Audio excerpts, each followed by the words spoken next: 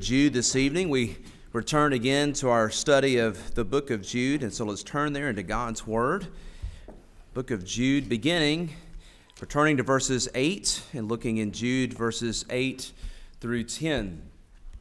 Book of Jude, verses 8 through 10.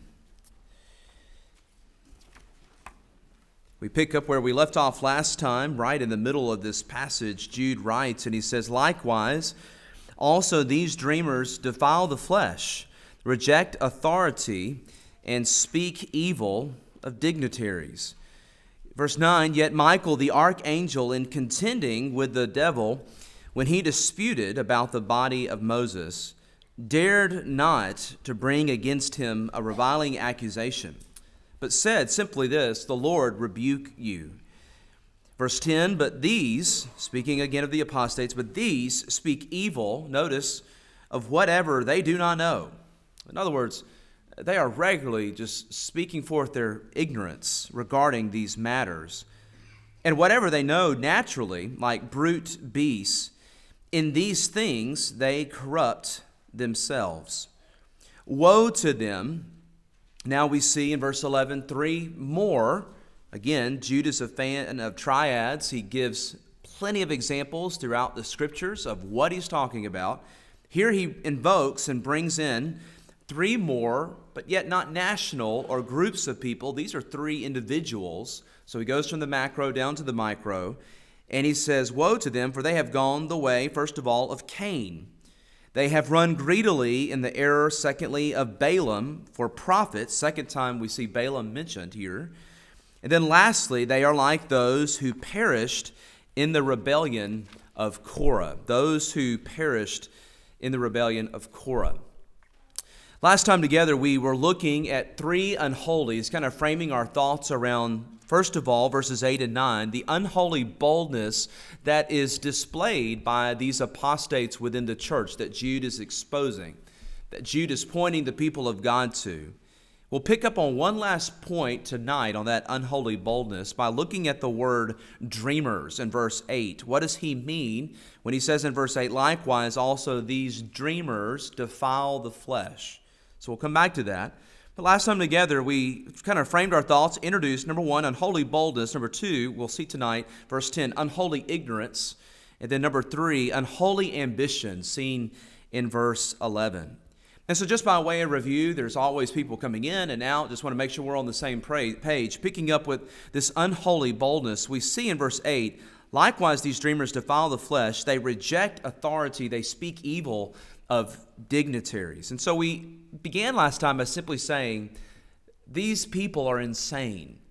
They do not realize what they're handling or what they're attempting to do by the foolish actions of their flesh. You could say by distorting or using the things of God, by looking at the spiritual realm as a sense of gain, as a means to make money or make a profit off of sincere people, the blood-bought people of God. We'll look at some of those other motives or ambitions that they have, but bottom line, these are insane. Peter reminds us in 2 Peter 2:9, he says, "These," speaking in a parallel way, "these are presumptuous, self-willed.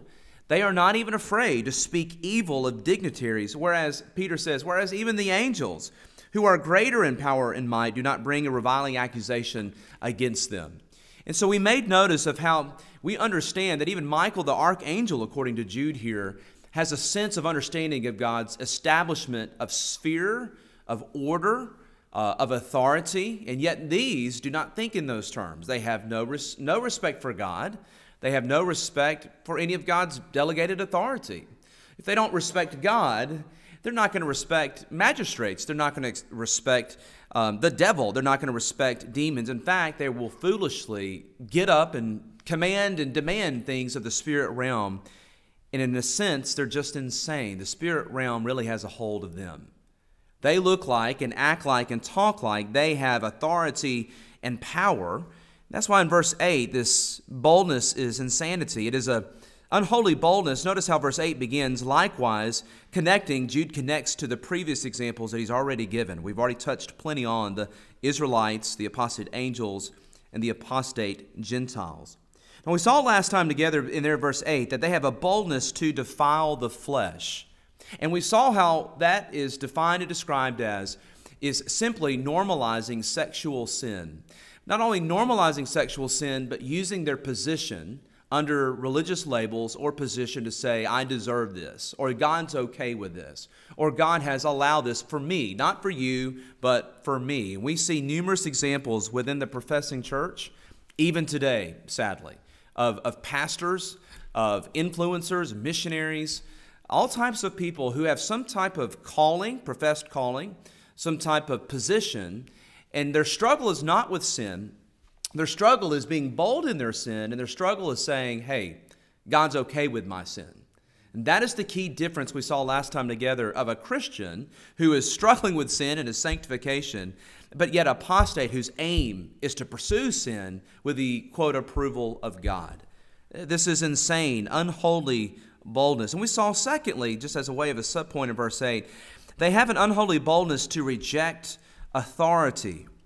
Apostates, or those who would come into the church, at the root of their sin is pride. There's a root sin of pride, which is arrogance, which says that you cannot tell me anything. I come into a sense of understanding of already having arrived. You could say like this, they are not the quintessential disciple. These are never lacking for an answer. They know all things if you just ask them, right? But yet, their root sin is one of pride, and they reject and rebel against authority. In a sense, Jude is a little bit like John, and where he is cyclical. He will come back to that. We will see in the three individual examples towards the end that we see this example again, where there's a rejection and a rebellion against authority. Titus chapter 1, verse 9 reminds the church that this is one of the chief duties when we think about what does an elder do? What is a pastor, shepherd, elder? How does he serve the church? Well, Titus chapter 1, verse 9 reminds us that they are to hold fast the faithful word, sound doctrine and teaching. Verse 10, for there are many rebellious men that Jude is describing here, empty talkers, deceivers, especially those of the circumcision who need essentially to be rebutted or to be addressed. They do not submit, bottom line, to the lordship of Christ. So friends, listen. Anybody that mocks God's grace, anybody that has a sense of pride or arrogance in their understanding or handling of the gospel or these types of things, whether directly or indirectly, whether they minimize the word of God, put down the gospel of God, as we saw this morning, minimizing the lordship of Christ, your antenna needs to go up, lest you be led astray.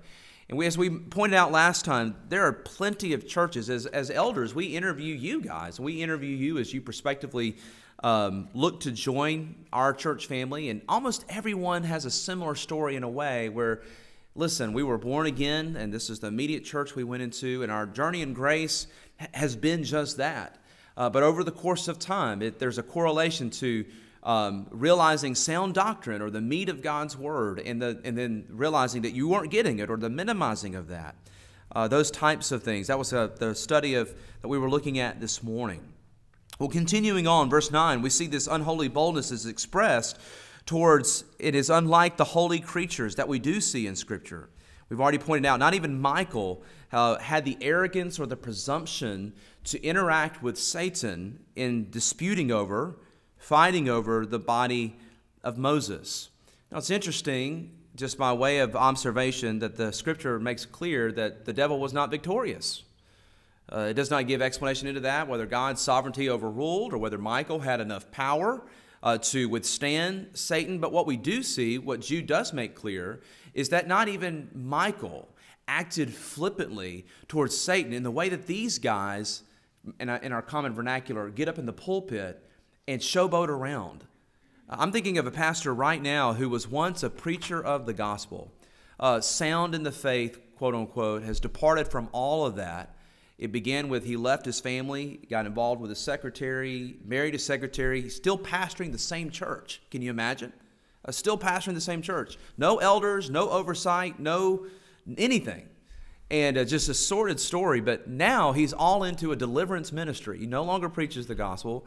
And not only is he into a deliverance ministry, but if you were to see some glimpses of it, you're just saying, what is wrong? with this guy. He's arrogant. He's flippant. There's no sobriety. There's no focus, that fear there, and a cause that should be there. It's one of, we got this. We have power over these things. We're going to bind the devil. We're going to bind Satan. Things which we see nowhere in Scripture. We've already pointed out a number of these things. We see the pattern of Christ that he models for us in Matthew 4. In his great temptation, he does not bind Satan. He uses Scripture. And that's for us, friends. Christ can do anything he wants. Satan is a created being, lest I remind us here tonight. God is Lord, the uncreated one. He is solitary in his excellency. There is none like him. Satan is a created being. He can do nothing outside of God's will and permission. But yet Jesus models for us how to interact with the spirit realm, how to interact with Satan by his own testing, and that is the Scriptures, the Word of God. It is written. Now, let me just remind you, since we're on that, Satan knows Scripture too. And Satan interacted with the Lord himself with Scripture. Yeah, but doesn't the Scripture say? We need to know how to rightly divide the word of truth. We need to know how to cut it straight. We need sound doctrine.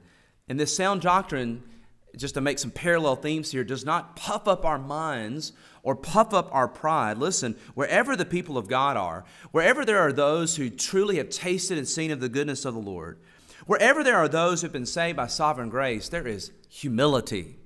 Not arrogance, not pride. In fact, I'd say this. If your theology leads you, I don't care what it is, any aspect of your theology, if your theology produces pride, you're missing the point. You're missing it, no matter what the doctrine or the theology is. God forbid that when we see his truths in Scripture, his glories in Scripture, that we have any type of fruit or response other than one of praise, humility, and worship before his throne. Now, as we look into this text, notice how this final point I want to make attention to before we move from unholy boldness. Verse 8, this boldness is expressed in an unholy reliance upon dreams. Now, notice here, it says, likewise, these dreamers. So we can ask the question, what is Jude referring to here? What exactly does he mean? What is the source or the cause of these apostates' actions? And we have a hint here when he says these dreamers. Now, this word dreamer is used once in Acts chapter 2 in the New Testament. It does refer to a dream, a sign, a vision. But in the Old Testament, the only other time it's used is in the Greek Septuagint usage throughout the Old Testament. So take your Bibles with me to Deuteronomy chapter 13. And this is too important a point to gloss over. I think it's important that we understand and make the connection by what Jude is saying here. Likewise, verse 8, these dreamers, and make some connections to even today. As we make some parallels of how do we see this manifested in Christianity today, on television today, or whatever, however we are exposed to it. Deuteronomy chapter 13, verses 1 through 5 is so helpful, and this is where this word is also used, but yet not in the favorable context. Deuteronomy chapter 13, verses 1 through 5, God instructs his people. He says this, if there arises among you a prophet or a dreamer of dreams, and he gives you a sign or a wonder, let's just hit pause. God used sign and wonders. That's why this is so serious. If a man comes among you, God says, and he chooses a means that God has used, that God uses, but yet prostitutes it for his own purposes, verse 2, and the sign or wonder comes to pass of which he spoke to you, saying, let us go after other gods, which you have not known, and let us serve them. You shall not listen to the words of that prophet or that dreamer of dreams. Why? Well, obviously, this dream or this dreamer that they say they're having is contradicting the clear teaching of God's law, in this context, the Word of God. Listen, a dream or a vision that is from God will never violate his holy word, his sufficient word for his people. And so that is why he says, verse 3, you shall not listen to the words of the prophet or that dreamer of dreams, for the Lord your God is testing you to know whether you love the Lord your God with all your heart and with all your soul. You shall walk after the Lord your God and fear him and keep his commandments and obey his voice. You shall serve him and hold fast to him, but that prophet or that dreamer of dreams shall be put to death.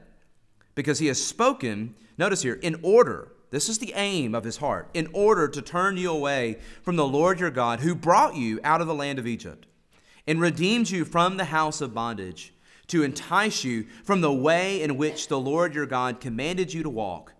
So you shall put away the evil from your midst.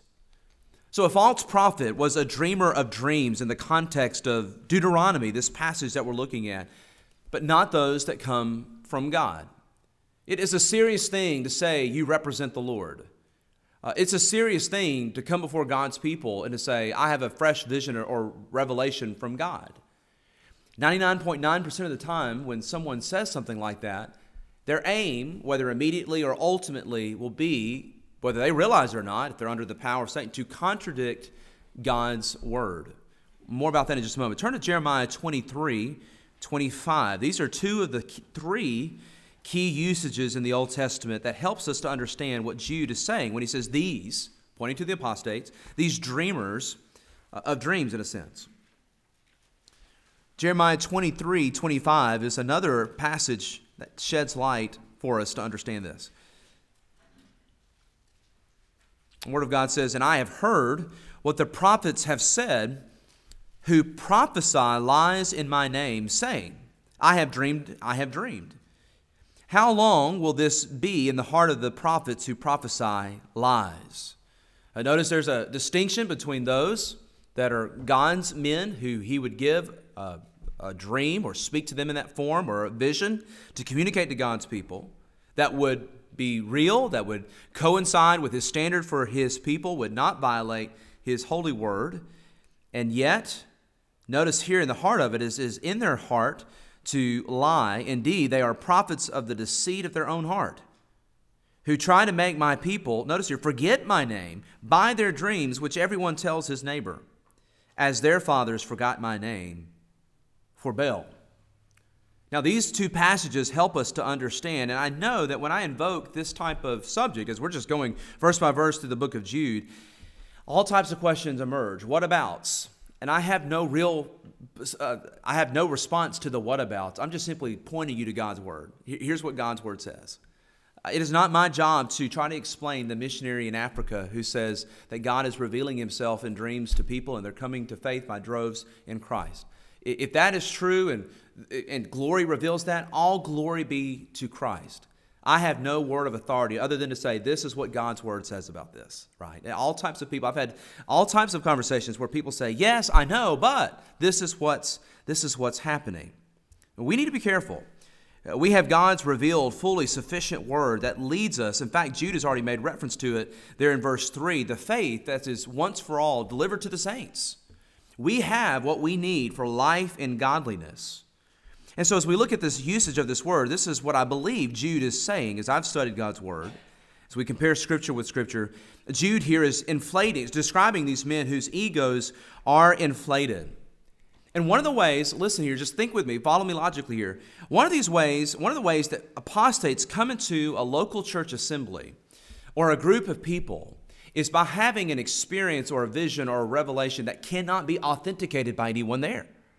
Cannot be authenticated by the Word of God. Who's to say it didn't happen? Who's to say whatever? And that's the bottom line answer. They claim to have received a word of knowledge, a word from God, revelation from God. And so because that authority is from God, they must be followed. In a sense, they are bypassing Scripture. They're undermining the authority of Scripture. So this is my way of saying it. What is our stance on dreams? I have dreams all the time. And here's what my takeaway is don't take any stock in them whatsoever. Now, notice I just said dreams, not dreams from the Lord, right? In fact, my dreams scare me sometimes. I wake up sometimes in the morning and I think, Father, help me.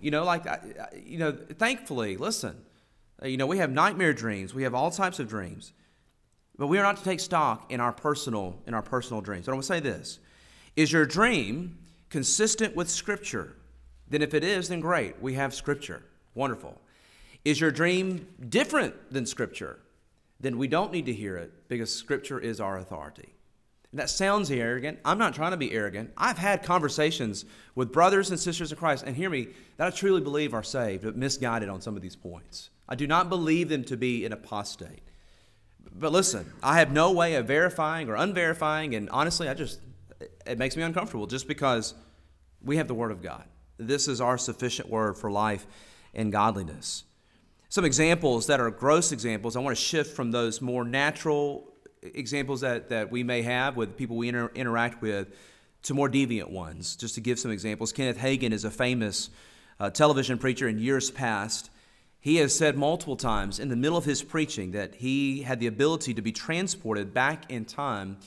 And here's another common denominator by many of these apostates who say they have dreams and visions is they're usually sordid. The dreams that they say they have, if you were to listen to them, and I don't encourage that you do, as you hear them describe what they see and what's revealed to them, it's often unholy and impure. Kenneth Hagin describes being in the pulpit in the middle of preaching and teaching, and he was taken back in time. Now this is where the blasphemy comes in, by the Spirit. And he was taken back in time and witnessed in real time the sin of one of his congregants that was immorality, and saw it for 15 minutes. I'm not saying this. This is what he said before the people of God. And then he was transported back in live time preaching like I am here and was able to tell them about it. Well, listen, I can just tell you right now, God is not going to lead his man into anything that is unholy. God is not going to have his man help the people of God with anything, some type of intentional sin. Mark Driscoll, maybe is a more famous name. He is recurred. He's back on the scene. And if you remember Mark Driscoll from years past, but again, he has now it's been scrubbed from the internet, but a famous sermon where he got up and made a huge monologue about having dreams, would be in the middle of his counseling, and his people that he was counseling would come to him, and he would be able to prophesy and tell them their sin before they told him their sin.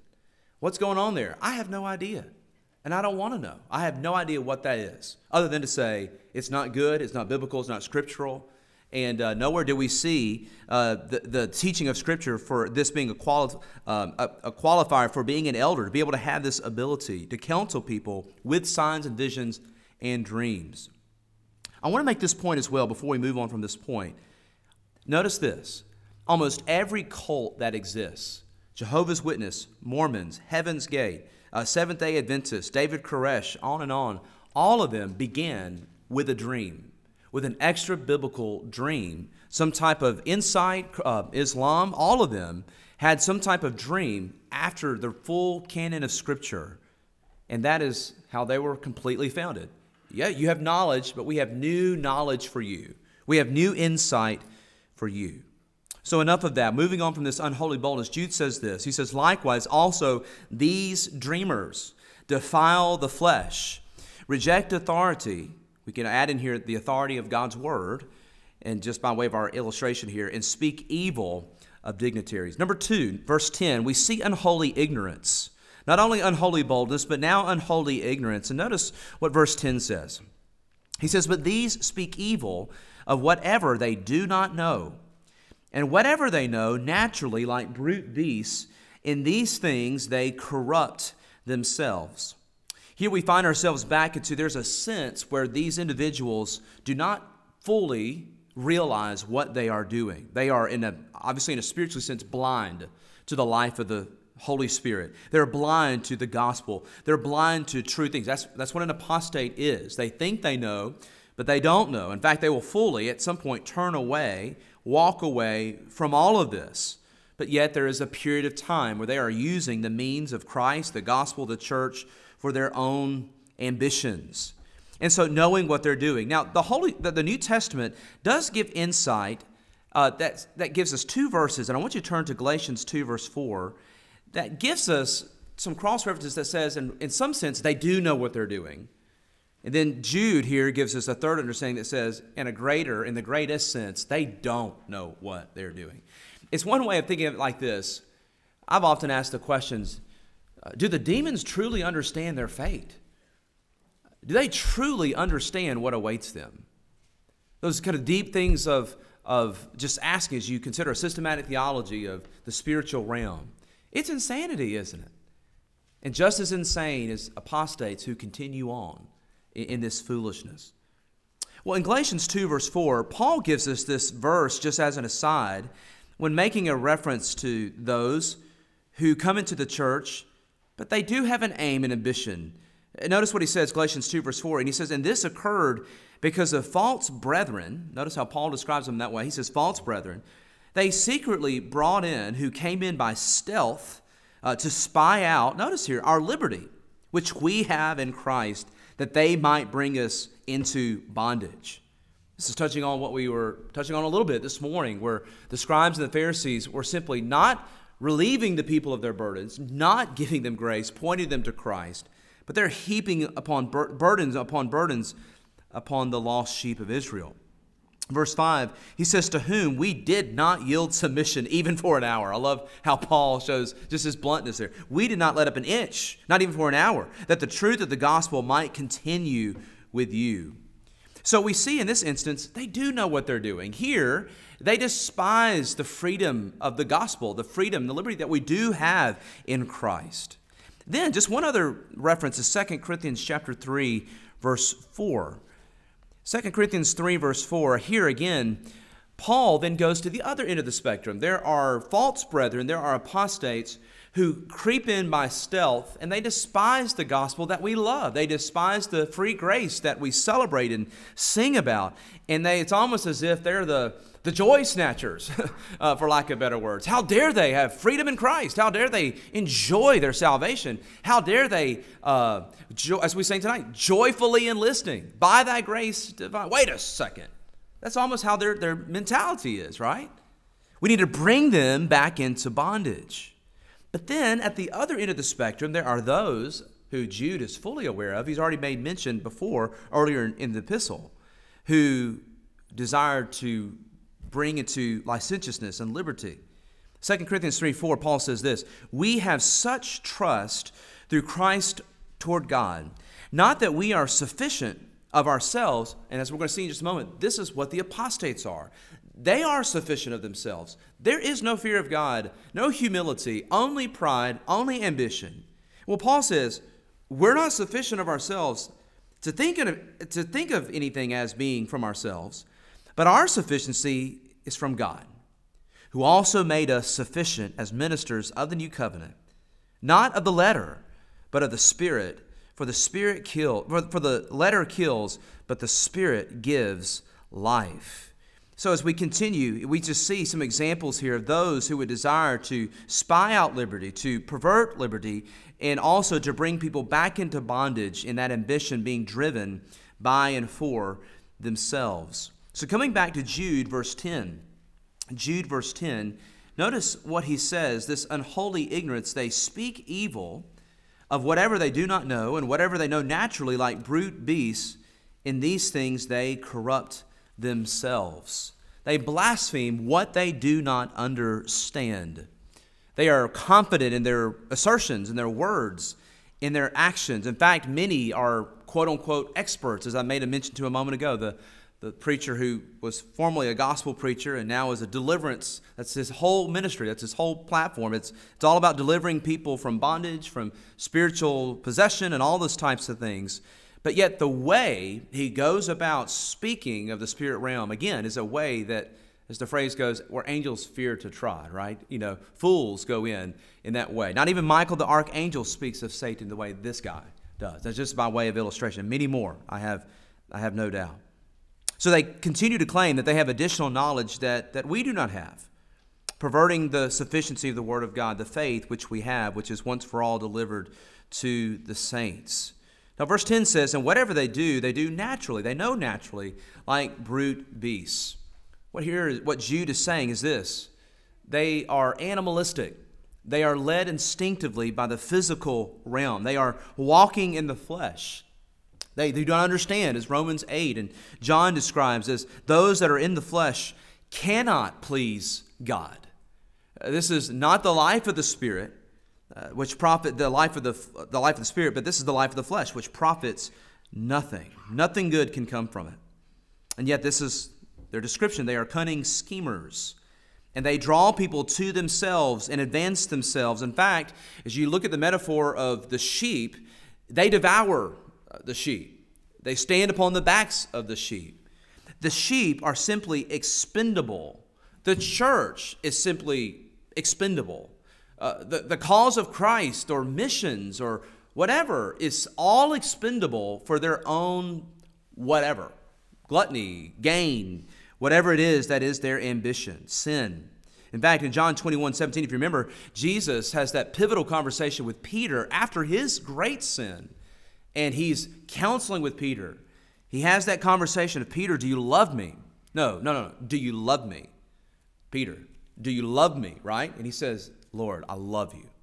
Finally, getting to the heart of the issue, the most deepest word that describes that love. And then Jesus says this, John 21:17, if you love me, then feed my sheep. Feed my sheep. Feed the sheep what? Feed the sheep the word of God. Man shall not live by bread alone, but by every word that proceeds from the mouth of God. Listen, Sunday after Sunday, Lord's Day after Lord's Day, the men who stand behind the pulpit have to ask themselves this question: did I feed the sheep of God the word of God today? That's the question. That is our calling, to shepherd the flock of God among us. And one commentator says this. He says, what they think they understand, they don't. And what they do understand is wrong and ultimately leads them to their destruction. Finally, we see a third reason here of why these men, these teachers, are so dangerous. Not only unholy boldness, verses 8 and 9, unholy ignorance, verse 10, but then we see in verse 11, a little bit coming back to that, what drives these individuals? That's a common question you'd have to ask as we look at the study. They are insane. Who would continue in this type of sin, the most grievous of sins? This unholy ambition, verse 11, woe to them, for they have gone, now notice here the three individual examples, they have gone the way of Cain, they have run greedily in the error of Balaam for profit, and they have perished in the rebellion of Korah. Now these apostates, you got to remember, are not people who are believers and then they lose their salvation. We do not hold to that. These apostates, are those who leave because they never had it. 1 John 2:19, they went out from us, but they were not of us. For if they had been of us, they would have continued with us. But they went out that they might be made manifest, revealed, that none of them were of us. So we look at this unholy ambition here in verse 11. We have to ask the question, what drives them? Now that's a question. That's a good question. It's a good question for all of us. Church, why are we here tonight? Why are you here? Why do we do what we do? Well, there's a number of answers that could come to that, but I hope they're the right ones, right? We're here because we want to be here. We're here because we love God. We're here because we love His truth. We love His Word. We're not here for any kind of sordid ambition here personally. We love the friendships that we have within the cause of Christ. We could give lots of examples of what the joy of the body brings to our life, but those things are not ultimate. The main reason we're here is because we love God. We want to see Him. We want to know Him. We want to experience Him with the body. This, friends, is a foretaste of heaven. Think about that just for a second. And then let it shudder you is it? I hope it is. Hey, listen, we're not perfect. We've not arrived. But let me just kind of remind us here tonight, this is a foretaste of what will be. I can't speak for y'all, but listen, this is the best day of the week. The Lord's day. And it has nothing to do if whether I'm here or there or back there or wherever. This is the best day of the week. I am a member of this church before I'm the pastor or one of the elders of this church. It is a joy to be with the body. Hopefully, friends, this is our motivation. Just like we hear the psalmist say in our calls to worship again and again, come with me together. Let's exalt. Let's magnify the name of the Lord. Well, as we consider what is their motivation, it's not that. It's none of those things, right? Cannot fully explain it because we're not them, don't have their mindset or the understanding. But from Satan's point of view, one thing we can say is spiritually, they are under his bondage. They are the tares that he has sown among the wheat that Jesus teaches us about. So in one sense, what drives them? What are they? Whether they realize it or not, they are lost in trespasses and sins, but they are under the influence of Satan. For every one of God's truths, Satan has a counterfeit, times 10, right? His goal is to dilute, slow down, to water down, all the things we can think of to corrupt the body of Christ, the kingdom of God. Now, individually, that's spiritually under Satan, but individually, we find throughout the Scriptures ambition, just selfish ambition. People see different positions within the church. It could be wanting to have a ministry, a class, or something like that. Our elders are very careful here before we allow someone to just take on something, and there's a number of reasons for that. And the chief reason is that time needs to prove that you love the church more than you love your ministry. You need to be a part of the body here, serving the body, loving Christ before. In other words, you're not just coming here so that you can have a niche or a platform. It's not about Christ or really about Grace Church. It's about you, right? Now, I'm not speaking to you ultimately. I'm just trying to remind you this is part of what our job is. Here what we see is it's ambition. It's not the glory of God. It's their fame. Paul says, 2 Corinthians 4, we don't preach ourselves. And the reason he says that is that's exactly what he's being accused of. Paul was accused of being an apostate. Don't listen to Paul. Don't follow Paul because he is simply promoting himself. He wants you to be a disciple of himself. And Paul says, no, we preach not ourselves, but Christ Jesus is Lord, the Lord. Another reason could be influence, greed, position, money. All of these are seen in the Word of God. But here, Jude describes and gives 3 examples by pointing us, again, back into the Old Testament. And we'll look at just 1 or 2 of these just for sake of time. But the first one is the example of Cain. The example of Cain. And the second one is the example of Balaam. And the third one is the example of Korah. So Cain, Balaam, and Korah. So let's look at this first example very quickly. And go ahead and turn to 1 John chapter 3, verse 12. 1 John chapter 3, verse 12. When I said Cain, you thought I was going to tell you to go back to Genesis, didn't you? Genesis chapter 2. No, let's go to 1 John chapter 3.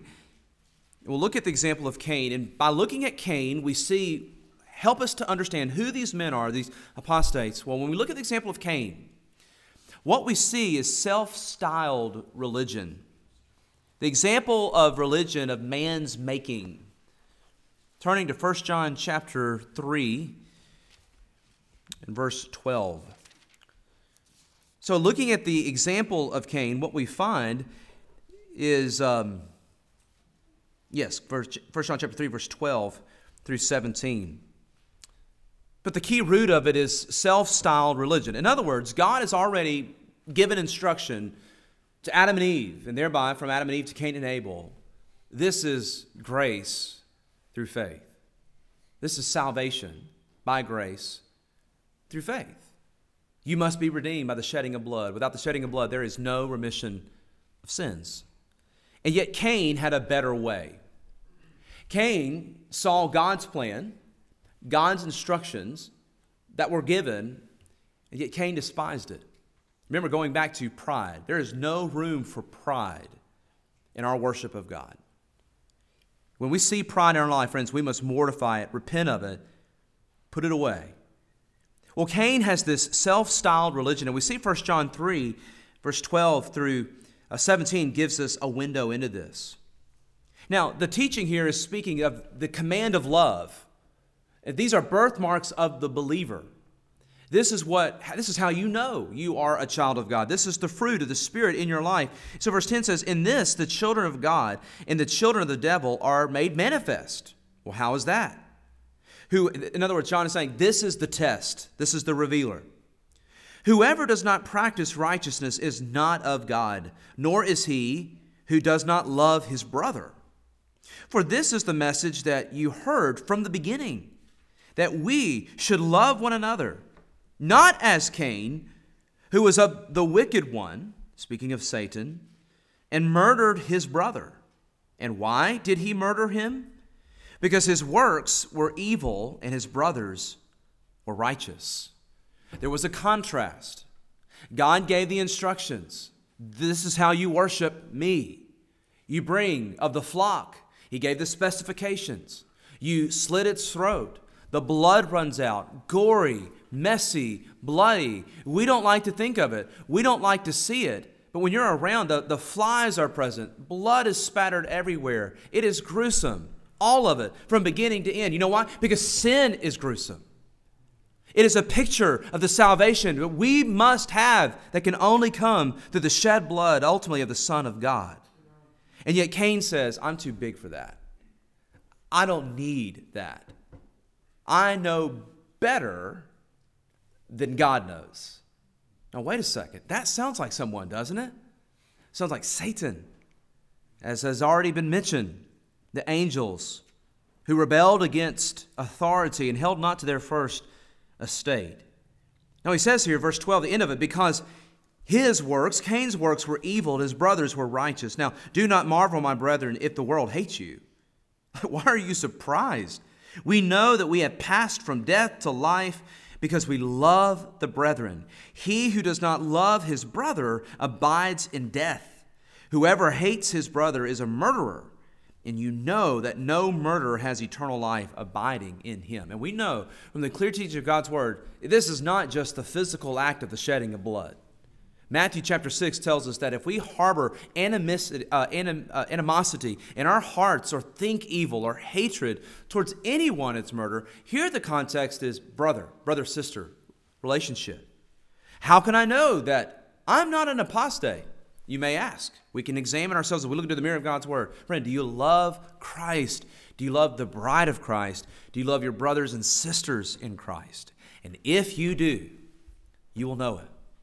That love will be manifested in a number of ways. One way is you're here tonight. It's revealed. This is not how you keep in the love of God or stay saved or anything like that. That's what we were touching on this morning. But it is a fruit that you love Him. You love His appearing. You understand what we're doing here. We're not, listen, no one is here tonight. Surely you're not, because you have to be.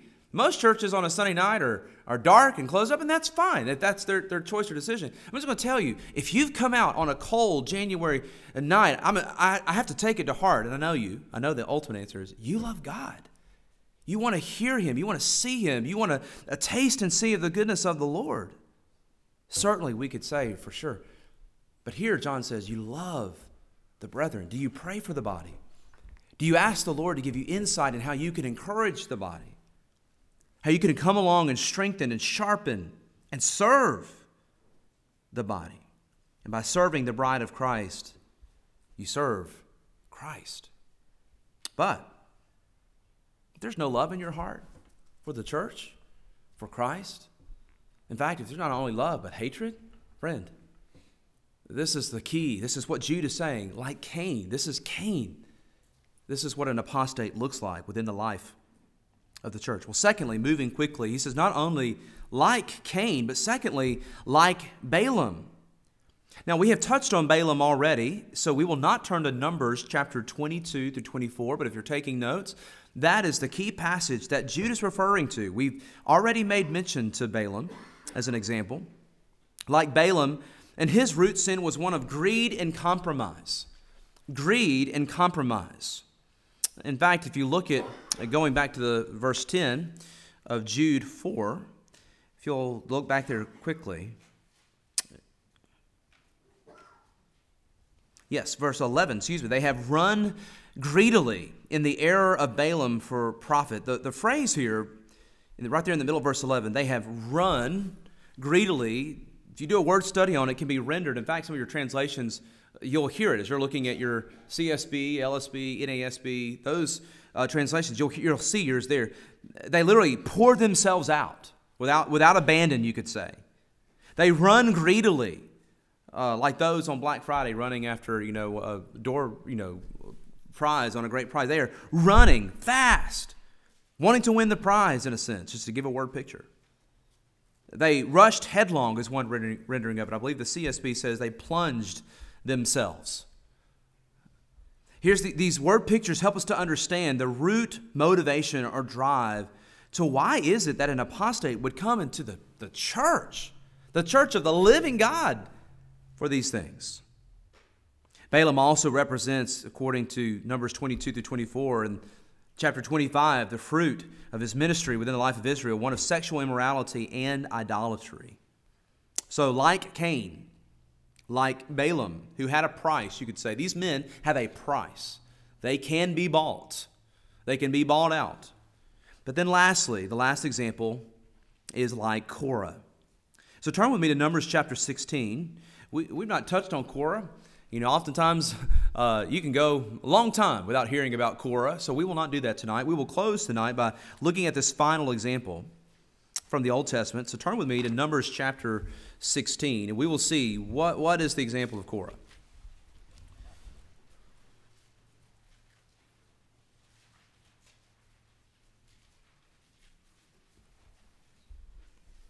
And I pray that you will forgive me, but I think it's important that we read this passage in its length. So as we look at this example of Korah as a one of unholy ambition, beginning in Numbers chapter 16, verse 1. Now Korah, the son of Ishar, the son of Kohath, the son of Levi, with Dathan and Abiram, the sons of Eliab, and On the son of Peleth, sons of Reuben, took men, and they arose up before Moses with some of the children of Israel. Now this arose up is not a good rose up. It's not a good arising. They rose up before Moses with some of the children of Israel. In fact, 250 leaders of the congregation, representatives of the congregation, men of renown. These are influencers. They gathered together against Moses and Aaron and said to them, "You take too much upon yourselves, for all the congregation is holy, every one of them, and the Lord is among them. Why then do you exalt yourselves above the assembly of the Lord?" So when Moses heard it, he fell on his face. Now, why did Moses fall on his face? He didn't fall because he was afraid of these men. He fell because he knew God. Now, Moses has had insight and privilege into beholding the glories and the mysteries of God. Remember Moses in Numbers chapter 33, he will say, and we'll see even more when he says, "Oh God, show me your glory," right? Yet he fears for these individuals. Verse 4, so when Moses heard it, he fell on his face, and he spoke to Korah and all his company, saying, "Tomorrow morning the Lord will show who is his and who is holy, and will cause him to come near to him, that the one whom he chooses he will cause to come near to him." This is taking no prisoners. "Do this, take censers, Korah, in all your company. Put fire in them and put incense in them before the Lord tomorrow. And it shall be that the man whom the Lord chooses is the Holy One. You take too much upon yourselves, you sons of Levi." Then Moses said to Korah, "Hear now, you sons of Levi, is it a small thing to you that the God of Israel has separated you from the congregation of Israel, to bring you near to himself to do the work of the tabernacle of the Lord, and to stand before the congregation to serve them, and that he has brought you near to himself, you and all your brethren, the sons of Levi, with you? And are you seeking the priesthood also? Therefore, you and all your company are gathered together against the Lord." In other words, you're not standing against me. You are coming against the Lord. And what is Aaron that you complain against him? Moses sent to call Dathan and Abiram, the sons of Eliab, but they said, "We will not come up. Is it a small thing that you have brought us up out of the land flowing with milk and honey to kill us in the wilderness, that you should keep acting like a prince over us? Moreover, you have not brought us into the land flowing with milk and honey, nor given us inheritance of fields and vineyards. Will you put out the eyes of these men? We will not come up." Then Moses was very angry, and he said to the Lord, "Do not respect their offering. I have not taken one donkey from them, nor have I hurt one of them." And Moses said to Korah, "Tomorrow you and all your company be present before the Lord, you and they as well as Aaron. Let each take his censer and put incense in it, and each of you bring his censer before the Lord, 250 censers altogether, both you and Aaron, each with his censer." So every man took his censer, put fire in it, laid incense on it, and stood at the door of the tabernacle of the meeting with Moses and Aaron. And Korah gathered all the congregation against them at the door of the tabernacle of the meeting. Then the glory of the Lord appeared to all the congregation. And the Lord spoke to Moses and Aaron, saying, "Separate yourselves from among the congregation, that I may consume them in a moment." Then they fell on their faces and said, "O God, the God of the spirits of all flesh, shall one man sin and you be angry with all the congregation?" So the Lord spoke to Moses, saying, "Speak to the congregation, saying, Get thee away from the tents of Korah, Dathan, and Abiram." Then Moses rose, and he went to Dathan and Abiram, and the elders of Israel followed him, and he spoke to the congregation, saying, Depart now from the tents of these wicked men. In other words, make space, get away from this area, the circumference. Touch nothing of theirs, lest you be consumed in all their sins. So they got away from around the tents of Korah, Dathan, and Abiram. And Dathan and Abiram came out and stood at the door of their tents. And notice the tragedy here, their wives, their sons, their little children. And Moses said, By this you shall know that the Lord has sent me to do all these works. For I have not done them of my own will. If these men die naturally like all men, or if they are visited by the common fate of all men, then the Lord has not sent me. But if the Lord creates a new thing, and the earth opens its mouth and swallows them up, with all that belongs to them, and they go down alive into the pit, then you will understand that these men have rejected the Lord. Now it came to pass, verse 31, as he finished speaking all these words, that the ground split apart from underneath them, and the earth opened its mouth and swallowed them up, and their households and all the goods with Korah and with all their goods. So they and all those with them went down alive into the pit. The earth closed in over them, and they perished from among the assembly. Friends, that is a sobering like Korah. More than just Korah are involved here. But what evidently got into their crawl, the apostates also do. Now, Jude does not give examples. I want to make clear that a New Testament elder is not Moses. That's not the correlation that's being made here at all. It's just simply saying, Jude says, and like Korah. What did Korah do? Korah got in his crawl that he did not like God's pattern, order, and design. And he decided he was going to do things his own way. This week, in front of the New York Times, on the newspaper, one of my children saw on the picture one of these places. I hadn't even had a chance to look at this particular edition yet, so I don't know where it's at. But it's a picture of somewhere in the world. I believe these storms out in California, what I think is what it is, all the rain. But a massive sinkhole in the middle of the interstate. You can see the interstate coming up on one side, and you can see the interstate on the other side. And right in the very middle are cars and vans and trucks, and they had never seen such. And they said, what is that?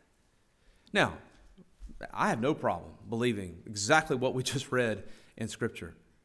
But make no mistake about it. God has all power to simply take the earth and to open it up and to judge as he sees fit and to bring it back again. But lest we read a passage like that and it's been a while and the thought entered into your mind, does that really mean what it says? Friends, listen, there are sinkholes happening all just practically, naturally in the geological realm, which is the study of the earth. Well, listen, may the Lord, I'm getting off track, may the Lord help us as we consider who these individuals are. And as we often find ourselves saying at the end of these studies, may the Lord protect our church. May he bless our church in the ways that he sees fit. May he give us all spiritual insight to be on guard, to be pleasing to him. And I want to close with 2 Corinthians 5, verse 9. Paul says this. He says, therefore also we have as our ambition simply to be pleasing to him. What is our motive? We've looked at the motives and ambitions of the hearts of individuals that Jude describes. But let's echo Paul's as we just get ready to pray and close the service. May afresh and anew the Lord give our aim, our ambition, not only his glory, but simply to be pleasing to him. And by pleasing him, submitting to his word. Let's pray together. Again, Father in heaven, we love you. We thank you for your word. Our souls cry out for it, Lord. We need it. We feel it. The more we read of your word and study and hear of your word, Lord, we want more of it. And so we pray that you would grow our hearts and grow our ability and grow our understandings as well. But Lord, even more importantly than that, that's good. As we leave this place, having served with the body of Christ, worshiped with the body of Christ, Father, would you prepare us to go forth this week, remembering that we are ambassadors for Christ. Lord, we are on mission, living as salt and light in the different schedules and patterns that you have called us to. Father, what a joy it is to serve you. Your yoke is easy and your burden is light. So again, even tonight, as we close out this day, would you help us to come and be refreshed by you, your presence, your word, and would you use us even now this week as you strengthen your church? Father, as I mentioned at the beginning of the service, we lift up to you Andrea Phelps, Lord. who lost her husband, 36-year-old husband, earlier this week. Father, we just lift up to you not only her, her two children, and their family, but we lift up to you Caney Ford Baptist Church. Cannot even imagine. And yet, Lord, we commit them to your care. Father, you are the God of all comfort. And so we pray that you would comfort them and also use the body of Christ in this area to do just that as well. We commit them to you, and we'll continue, Lord, to ask for your comforting for them. It's in Christ's name that we pray. Amen. The Lord bless you and keep you.